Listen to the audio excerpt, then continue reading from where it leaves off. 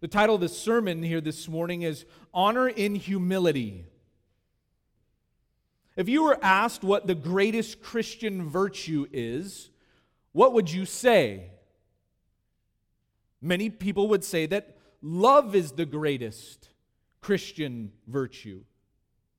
Some would say that kindness is, or patience is. Some might even say it's self-control. But I would argue that the greatest virtue that a Christian can have is humility. Listen to what Andrew Murray has said about humility. He says this: humility, the place of entire dependence on God, is from the very nature of things the first duty and highest virtue of the creature and the root of every virtue. John Chrysostom said this: humility is the root, mother, nurse, foundation, and bond of all virtue. Augustine said this: if you plan to build a tall house of virtues, you must first lay a deep foundation of humility. And this is what Jesus here is teaching the 12 again. Yes, I say again. Because if you've been with us now, as we've been going through the Gospel of Mark, you'll realize and see this isn't the first lesson that we've had. This is not the first study that we've had on humility. It wasn't long ago that Jesus was teaching his disciples, these guys, about humility. In fact, as time goes, it was just a few weeks earlier. Back in chapter 9, verse 34, it says, "But they kept silent, for on the way they had discussed with one another which of them was the greatest." These 12 are arguing with each other and discussing amongst each other who is the greatest. And then if you remember, Jesus grabs a child, tells a child to come over, and he uses this child as an illustration to teach his disciples about humility. But the guys need another lesson on humility. They didn't learn that time. In fact, they won't even learn this time, as Jesus is going to have to give them another lesson on humility at the final Passover meal. In John 13, we read that Jesus filled a basin with water and washed his disciples' feet. Do you remember that? Jesus doing that. And in verse 16, he said to them, "Truly, truly, I say to you, a slave is not greater than his master, nor is one who is sent greater than the one who sent him." This is a very, very important lesson for these guys to learn. And this is a very important lesson for you and I to learn. We must learn humility. And I say that we need to learn it because it's not in our nature. Humility is not in our nature. Our sinful nature is to be prideful, to be selfish, to be egotistical. You don't have to teach a child to be selfish, right? You don't have to teach that to them. It's in their nature. That's why the first words that they learn are mine. Why? Because they are selfish by nature.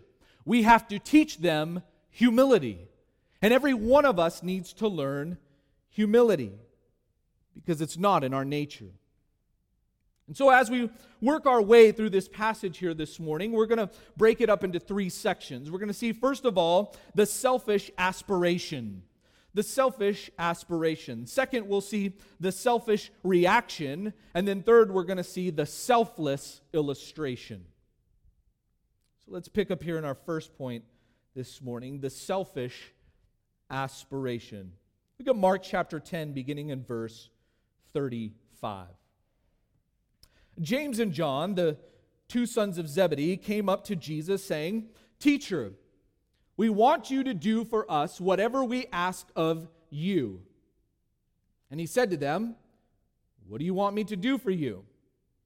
And they said to him, "Grant that we may sit, one on your right and one on your left, in your glory."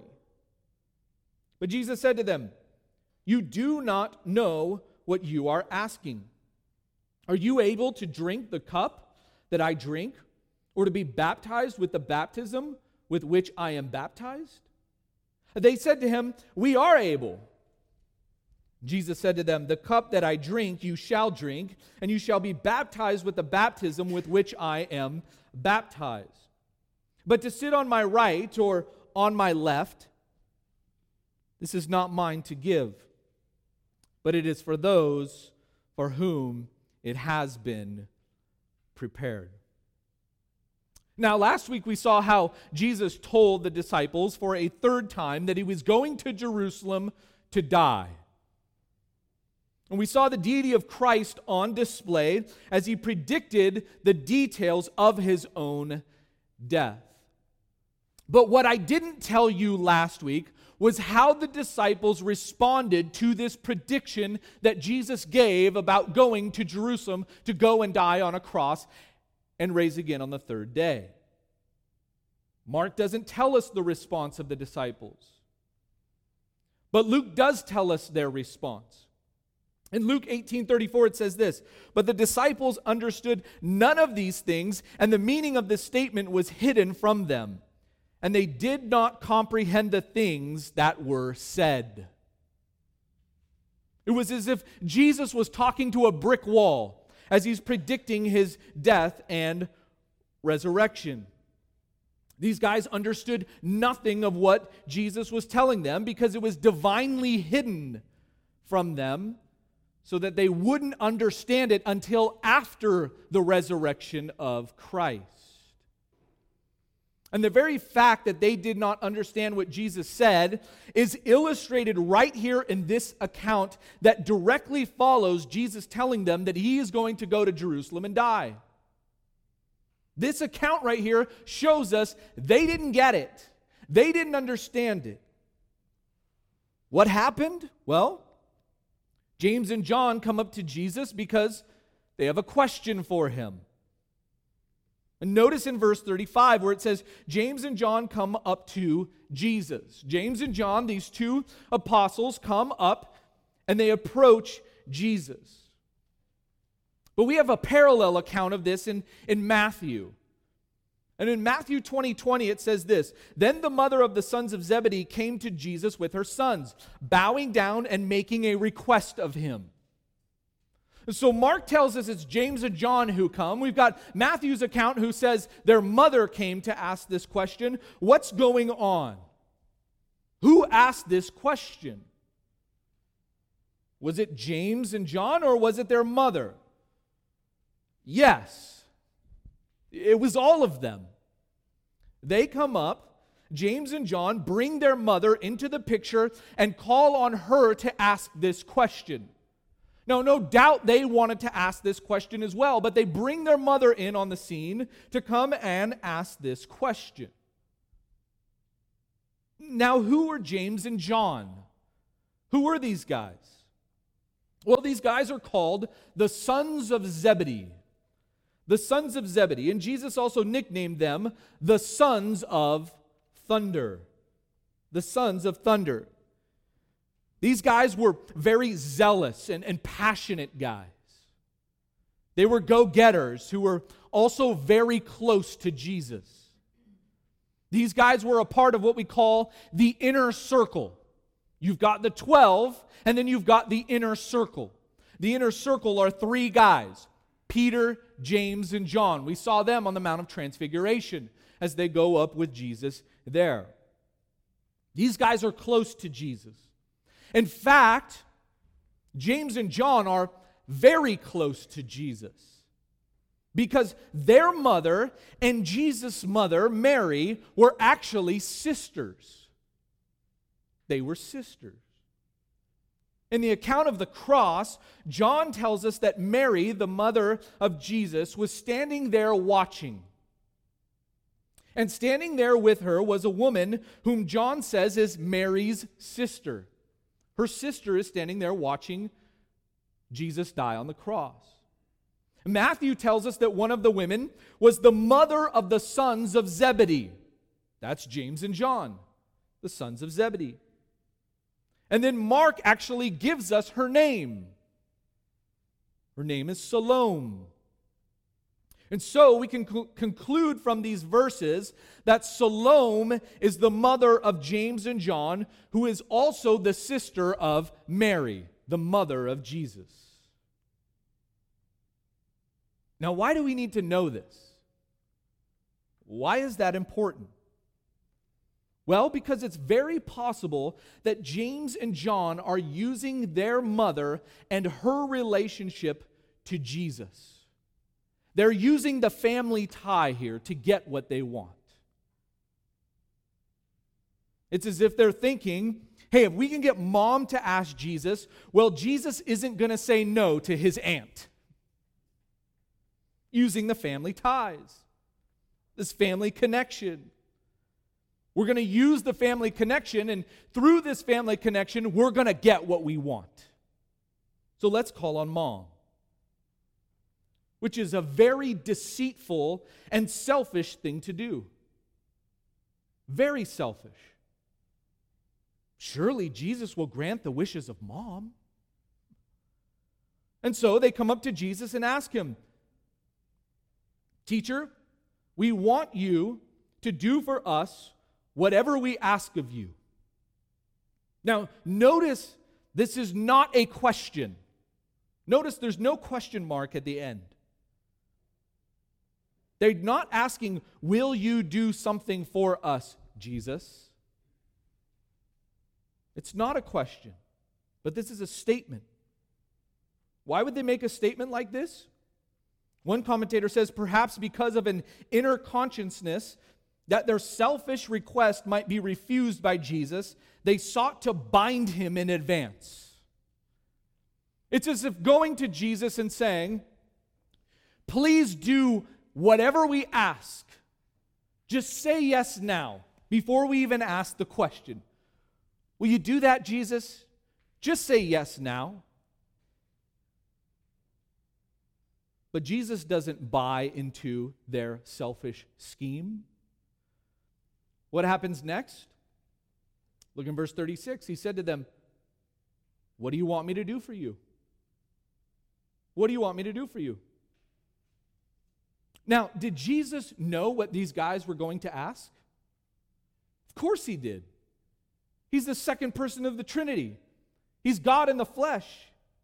He knew what these guys were going to ask. So why didn't Jesus just say, look, I know what you guys are going to ask, and the answer is no? You ever done that with your children? Yeah, they come up to you. Dad? Mom? And before they even ask the question, you know it's going to be something ridiculous, something out there, and the answer already is no. Look, I don't know what the question is, but the answer is no. Right? We do that as parents with our children. And Jesus could have done that with these guys because he knows the exact question that these guys are going to ask. Just tell them no. But notice Jesus still allows them to ask the question. Why? Why would he do that? Because he wants them to openly state their desire to show what was in their heart. He wants them to put on display their spiritual shallowness so that he could teach them a lesson. If he would have just said, look, I know what you're going to ask, and the answer is no, then their heart would not have been revealed, and the lesson would not have been learned. So Jesus says, what do you want? What do you want, guys? And they said in verse 37, grant that we may sit, one on your right and one on your left, in your glory. What are these guys asking for here? They want privilege in the kingdom of God. They want the high seat in the kingdom of God. They want honor. They want to be great.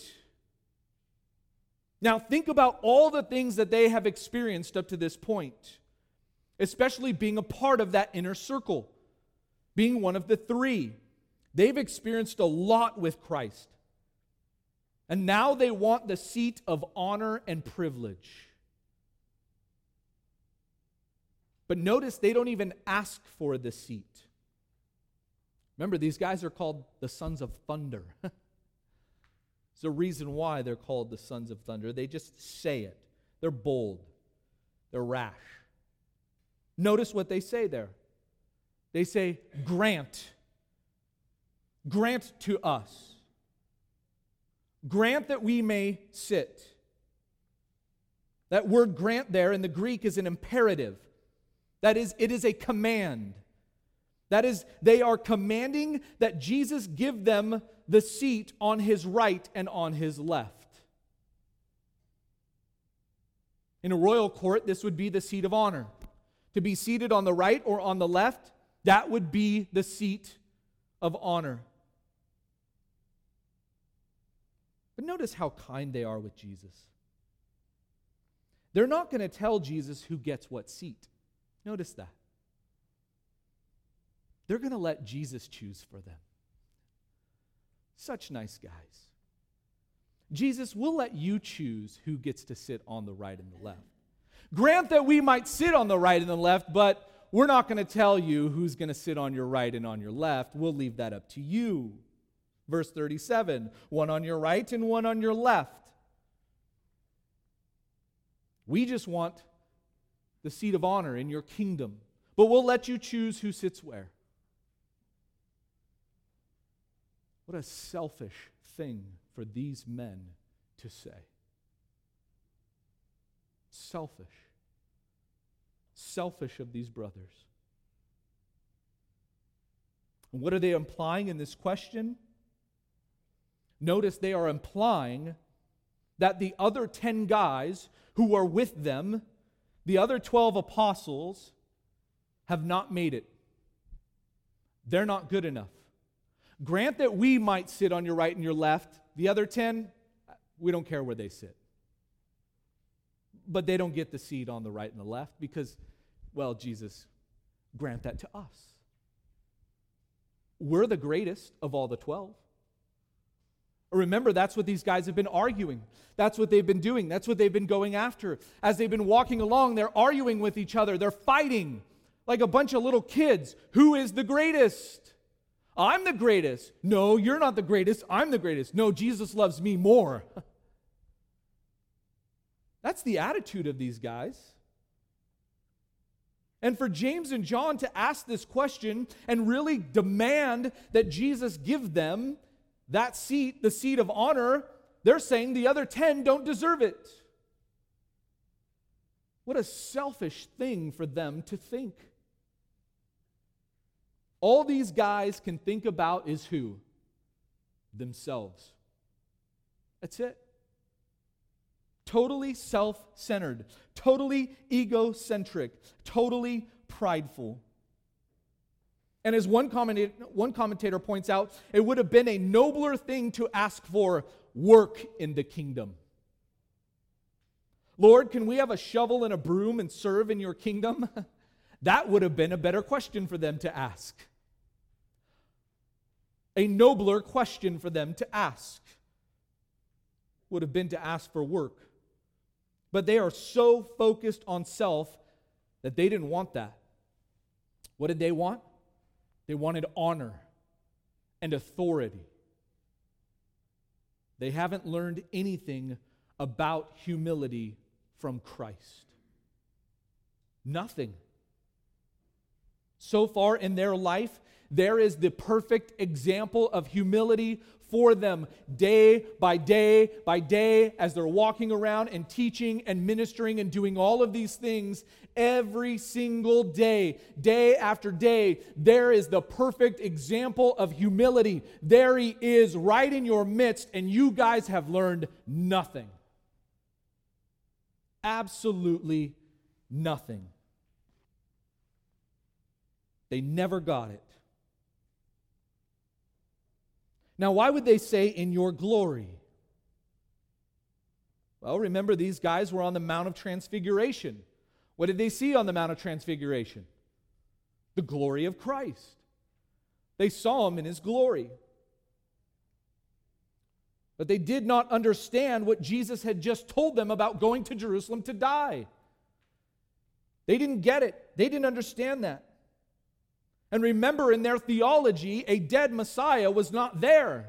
That wasn't a part of their theology. And so they're thinking that the kingdom was right around the corner. We're going to go into Jerusalem. Jesus is going to establish his throne, and we want to be on his right and his left. Jesus is going to go into Jerusalem, he's going to unveil his glory, and he's going to establish his throne as the Messiah very shortly, and we want those seats. That's what these guys are thinking.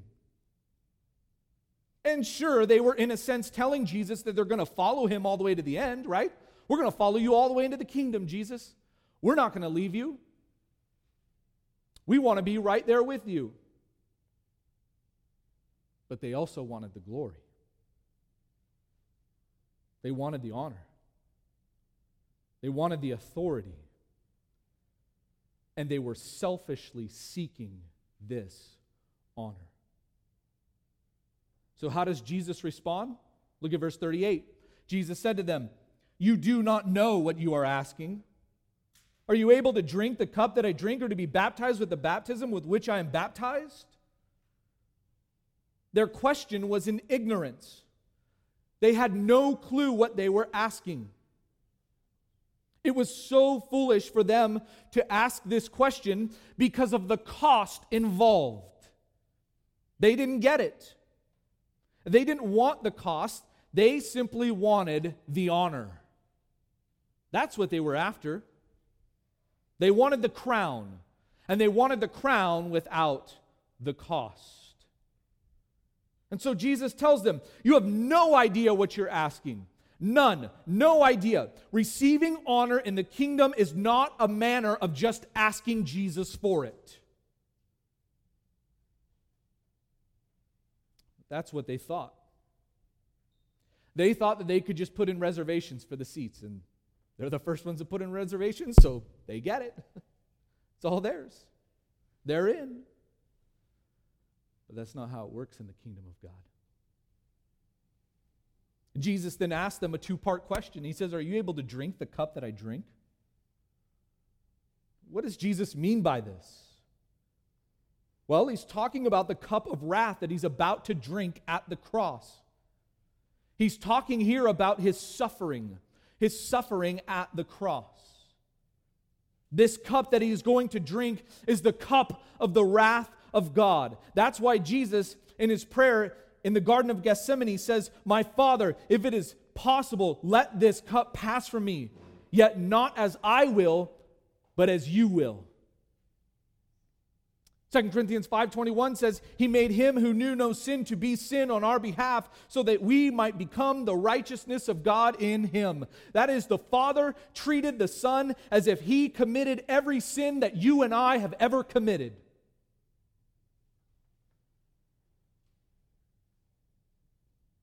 And he's going to drink the wrath of God upon himself. And some of you are sitting here this morning with the wrath of God abiding upon you because your faith is not in Jesus Christ alone for salvation. And he calls you today to turn from your sin and put your faith in him. And if you do that, the wrath of God will be turned from you. It will no longer abide upon you. But if you do not repent of your sin and put your faith in Jesus Christ, the wrath of God will remain upon you, and you will stand before God in judgment one day, and you will deserve God's wrath. And he will give it out to you in judgment. But he calls you today to come to him. And if you put your faith in Jesus Christ, the blood of Christ will cover you, all of your sins, and the wrath of God will no longer remain upon you, because Christ took it for all those who believe. And that's what he did there at the cross. And that's what he's talking about here. That cup Jesus never committed a single sin. And yet the Father's wrath was poured out on his Son so that all who come to faith in Christ will never have to endure the wrath of God. And Jesus drank every ounce of it, every last drop of God's wrath to save sinners like you and me. And so we asked these guys, are you able to drink that cup? And then he's got a second part to his question, or to be baptized with the baptism with which I am baptized. Now, Jesus here is not talking about water baptism. He's not talking about what we're going to do in a couple weeks when we go to Northwestern and have baptisms there. It's not what Jesus is talking about here. That word baptize in the Greek is the word baptizo, which means to plunge. To plunge. And what Jesus is talking about here is being plunged into suffering. To be consumed with suffering. Are you guys able to suffer the way that I'm going to suffer? Because if you want to have honor in the kingdom, first you must suffer. You must suffer. That's how it works in the kingdom. Jesus is saying here, to the extent that you suffer is the extent that you are rewarded. Your reward will correspond to your suffering. Are you guys able to do this? Can you drink this and be submerged in this suffering? Because to the extent that these guys want their glory and honor, that is the extent that they must suffer. If you want the crown, you must be willing to suffer the cost. And how do these guys foolishly answer? Look at what they say in verse 39. We are able. Oh, we're able to do that, Jesus. This is such an arrogant answer. It's arrogance on display. Now, no doubt that this shows that they're loyal to Christ, at least in word. But when rubber meets the road, listen to what Mark tells us in Mark 14 and verse 50. It says this, and they all left him and fled. You know when that was? At the arrest of Jesus. When they came to arrest Jesus and they saw suffering now right before them, you know what the 12 did? They left. They fled. Suffering was right there in front of them, and they said, nope, not today. We're out of here. And they left Jesus alone there to go and suffer and die. They left him. Suffering came and they abandoned Christ. But guys, remember you said we are able? Remember that when you made that statement? You said you were able. Well, eventually they would embrace their suffering. Well, it didn't happen there at the cross. Jesus continues on in verse 39 and he says, the cup that I drink, you shall drink, and you shall be baptized with the baptism with which I am baptized. What Jesus is doing here is he's prophesying for them. He's telling them their future. And listen, James and John, here is your future. These guys eventually did suffer. They did become martyrs. In fact, James was the first apostle to be martyred. In Acts chapter 12 and verse 2, he was martyred by King Herod. The first apostle to be martyred. John was the last apostle to die. And he was banished to the island of Patmos. That island was like a prison island. And tradition tells us that he died an old man in hard labor as he suffered persecution. Eventually, these guys would drink suffering and be baptized in suffering. But at this point in their life, they didn't get it. They didn't understand it. All they wanted here was the seat. They wanted the seat without the suffering. Jesus tells them, you are going to suffer. And by the way, Jesus says in verse 40, those seats that you're asking about, those aren't mine to give. Those seats aren't even mine to give. And what Christ does here is he defers to the authority of the Father. And he says that those seats there are for those in whom the Father has prepared them for. Those seats that the Father has prepared, those who sit on those seats will be prepared to sit on them. And how will they be prepared? Suffering. Through the suffering that they endure. Who's it going to be? We don't know. We don't know who it is. Will it be James and John? Maybe. We don't know. Will it be any of us? No. Have any of us suffered like these men have suffered? Have any of us suffered the way that the martyrs have suffered? Being burned at the stake for the sake of Christ? Those guys were willing to suffer. We don't know who's going to be on the right and the left. We'll find out one day, right? We'll find out. And so there is the encounter that Jesus has with these selfish brothers who want these seats of honor and what we have called the selfish aspiration. Let's look now at point number 2. Point number 2, the selfish reaction. Look at verse 41. Hearing this, the 10 began to feel indignant with James and John.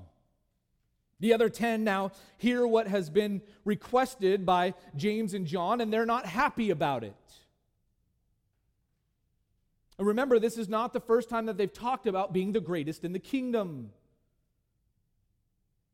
That's what they're talking about back in Mark chapter 9. There was a dispute that Luke tells us in that account as to which one is the greatest. They fought with one another. There was fighting going on amongst themselves as to who was the greatest. And the 10 have just overheard James and John asking if they can be the greatest in the kingdom. It was no longer a dispute amongst their little group. James and John were bold enough and foolish enough to go right to the source and ask Jesus himself, themselves. Look, forget about this fighting. James, let's just go ask Jesus. Oh, and you know what we should do too? Let's get Mom involved. Then he'll say yes, and he'll give us the seat that we want. And they go there. And they ask Jesus. They go right to the source. And the other disciples are thinking, how dare they ask him a question like that? And bring their mother in and on the situation. How dare they do that? These 10 are not happy. In fact, it says they were indignant. That word means to be aroused, to be indignant, to be angry. It caused anger to rise up, to swell up within these 10. And they become angry toward James and John. Why? Why do they become angry toward James and John? Not because they couldn't believe that James and John would be so selfish in asking a question like this, but because their selfish pride was hurt. And they were angry that James and John got to Jesus first to ask the question.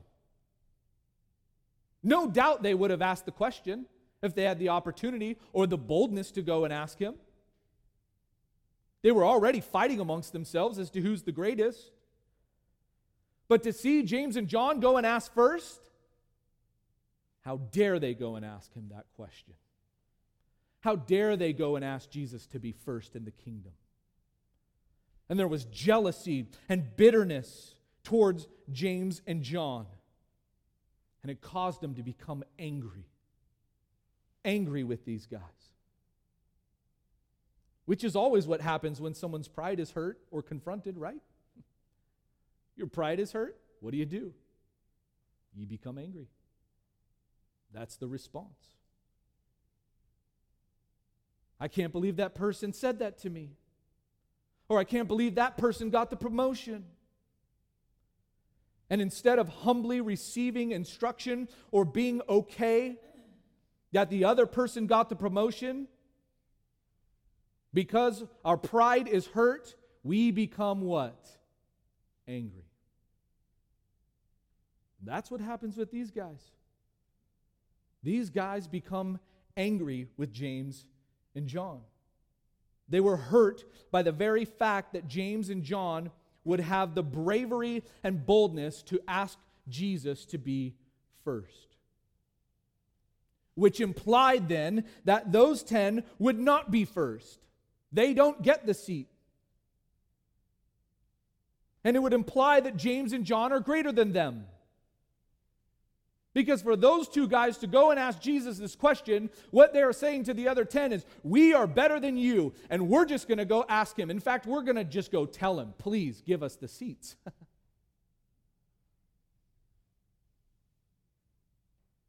And they're angry because they didn't ask first.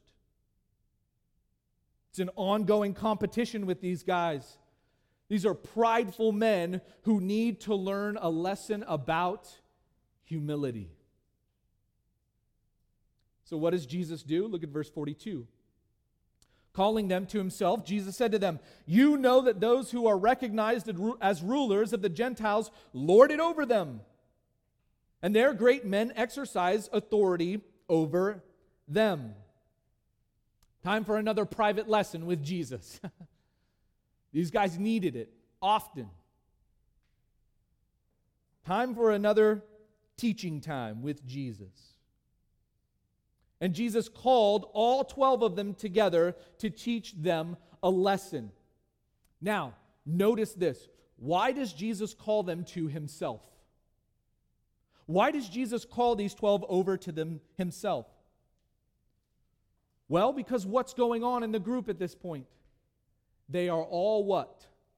Divided. They're all divided. And so Jesus has to gather them up and say, boys, come on over here. All of you together. Stop being divisive. You need to come together and come over here because I need to teach you a lesson. Their pride and their anger caused them to divide amongst each other, which is what pride always does, right? It's what it always does. Pride always causes division. Listen to Proverbs 13:10. With pride comes only contention, but wisdom is with the well-advised. Pride causes contention and division. And so Jesus calls them together and teaches them about the rulers of the Gentile nations. And how do those rulers rule? With humility? No, of course not. The rulers of the nations, do they rule with humility? Never. Never. They use their authority and they lord it over the people. That's what the world does. And they go to great lengths to gain power for themselves. Worldly people don't get their power from being humble. We saw this in the presidential debates, right? There wasn't an ounce of humility in that room that night. Not an ounce. It was full of pride. Full of pride and arrogance, and they were seeking their own power at the expense of the other. Right? That's what we saw on display for us. And that's how the Gentiles rule. That's how the nations rule. That's exactly what they do. They're not humble, they're prideful. And they use their authority and they lord it over people. And Jesus says that's how the so-called great ones of the world rule. That's how they react. They are selfish men who are full of themselves. But that is not the way that Christ's followers are to be. Which leads to our third and final point, the selfless illustration. The selfless illustration. Look at verse 43. But it is not this way among you. But whoever wishes to become great among you shall be your servant. And whoever wishes to be first among you shall be slave of all. For even the Son of Man did not come to be served, but to serve and to give his life a ransom for many. Jesus takes the world's teaching and he turns it on its head. The world is full of pride, and the world is always self-serving. And those who think they have reached great heights in this world are prideful and gain their so-called greatness out of arrogance and suppressing other people around them. But Jesus says, it's not this way among you. Now, notice Jesus doesn't say it will not be this way among you, but that it is not this way among you. Notice that. It's key. Is. Why would he say is? Because it's always been. Because it's currently not this way among you. It's currently not this way in the kingdom of God. And it's never been this way in the kingdom of God. Humility is and always has been the way to become great in the kingdom of God. Humility. This is not a new teaching that Jesus is giving these guys. It's obviously new to these disciples who've experienced leaders who seek greatness through pride and self-righteousness. But all throughout the Old Testament, God has been teaching humility. God has put on display that He loves humility. Listen to Isaiah 66, verse 2. For my hand made all these things, thus all these things came into being, declares the Lord. But to this one I will look, to him who is humble and contrite of spirit, and who trembles at my word. Or 2 Chronicles 7:14. And my people who are called by my name humble themselves and pray and seek my face and turn from their wicked ways, then I will hear them from heaven and will forgive their sins and will heal their land. Or Proverbs 29:23, a man's pride will bring him low, but a humble spirit will obtain, listen to this, honor. Honor. Do you want honor? I think we do. God says, be humble. That's the way you obtain it. God has always taught humility. And God's people are always to pursue humility. And Christ gives 3 illustrations of those who are honored in His kingdom. First, He says, if you want to become great, Jesus says, be a servant. Be a servant. That's the first illustration. The illustration of a servant. The word there is diakonos. This is a humble, submissive, personal service. Someone who is an assistant to others. That word diakonos in the Greek is where we get the word deacon from. Deacons who serve in the church. That's all they are, is recognized servants in the church. But Jesus here is not talking about an office in a church. He's talking about a position to be an assistant to others, to be a humble and submissive personal servant of other people. You want to be great? Serve other people. And then the second illustration, if you want to become first, Jesus says you must be a slave. First, a servant. Second, a slave. That word there in the Greek is the word doulos. This is a slave who is devoted wholly to another's will to the disregard of his own interest. This is the lowest of low positions, to be a slave. You must become low if you want to be placed high. You must become last if you want to be first. You must be a slave of all, that is all people. And see yourself lower than everybody else if you want to be first in the kingdom of God. Now notice Jesus doesn't condemn wanting to be great or be first. Notice that. He doesn't condemn that. that desire is not condemned. But the motive and the means by which someone becomes great is what is condemned. If the motive is so that you can be pleasing in man's eyes and receive honor and praise from man, Jesus says that's condemned. That's not the way you do it. If the means is pride and arrogance, that is condemned. That's not how you do it. But humbling yourself and serving the Lord to please Him alone and desiring His will in all things, Jesus says that person will be great and they will be first. And that person will receive a crown and honor. And isn't that what we all want? We want the crown, right? That's a good thing to desire the crown. But in order to have the crown, and specifically with the crown of salvation, what did we have to do first? Humble ourselves to realize and recognize that we need a Savior. That's the only way you get the crown. It's through humility. And if you want to see a perfect illustration of that humility, look no further than Christ Himself. That's the third illustration for us. Not only do we see the illustration of a servant and a slave, but third, a Savior. A Savior. This famous, often quoted verse 45, "For even the Son of Man did not come to be served, but to serve and to give His life a ransom for many." Christ came to do the will of the Father and be pleasing in His sight.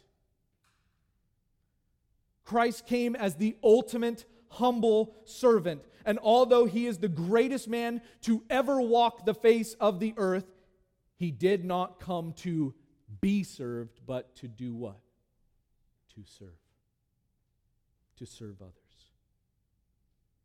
This great one, this God-man who is first among all creation, this one whom every knee will bow and every tongue will confess as Lord, He is the greatest servant of all. In fact, I want you to see this for yourself. Turn over to Philippians chapter 2. Philippians chapter 2. Paul gives us this amazing example of what it means to be a humble servant as he's writing to the church there at Philippi, and he's telling them that there should be no disunity among you because there is pride, and where there is pride there is disunity, but it shouldn't be that way among you. It says you need to have unity with one another, maintaining the same love, united in spirit, intent on one purpose. Look what he says in verse 5. He gives us a perfect illustration. He says, "Have this attitude in yourselves, which was also in Christ Jesus, who, although He existed in the form of God, did not regard equality with God a thing to be grasped, but emptied Himself, taking the form of a bondservant and being made in the likeness of men." Verse 8, "Being found in appearance as a man, He did what? Humbled Himself by becoming obedient to the point of death, even death on a cross. For this reason also God highly exalted Him and bestowed on Him the name which is above every name, so that at the name of Jesus every knee will bow, of those who are in heaven and on earth and under the earth, and that every tongue will confess that Jesus Christ is Lord, to the glory of God the Father." There is the perfect illustration of humility for us. He was the most humble man to ever walk the face of the earth. And what did God the Father do? He highly exalted Him and made His name the greatest name, that every knee, yes, that it means believer and unbeliever, will bow before Christ and they will declare that He is Lord. Everyone, every tongue will confess that Jesus Christ is Lord.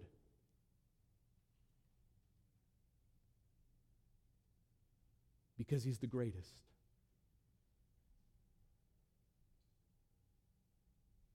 And He humbled Himself to the lowest position to become a sacrifice for you and I. Jesus is the greatest example of what it means to be a humble servant that does all to please God. Everything that he did was to please the Father. And God highly exalted him because he gave the greatest sacrifice. In closing, Christ is teaching his disciples that if they want to be great, they need to be humble. We need to be humble people as well. Don't let pride get in your way of serving God and loving other people. Andrew Murray gave a near-perfect definition of humility when he said this: humility is perfect quietness of heart. It is to expect nothing, to wonder at nothing that is done to me, to feel nothing done against me. It is to be at rest when nobody praises me, and when I am blamed or despised. It is to have a blessed home in the Lord, where I can go in and shut the door and kneel to my Father in secret, and am at peace as in a deep sea of calmness when all around and above is trouble. The humble person is, listen to this, not one who thinks lowly of himself. He simply does not think of himself at all. May we be humble servants of our King. Let's pray. Father, thank you for this amazing word. Father, thank you that you have sent your Son who humbled himself by taking on flesh and coming to serve us, coming to serve sinners like us. And yet he never, ever, ever sinned. But he gave his life for sinners like us. Thank you for Christ, who is our humble servant, our humble Savior, our humble King. Father, I pray that we would learn from him, and that we would not be selfish and prideful and arrogant as we see those apostles were. But I pray that we would be a humble people who would love you, love other people, and serve each other for your glory and your glory alone. We thank you for our time here this morning in your word. In Christ's name we pray. Amen.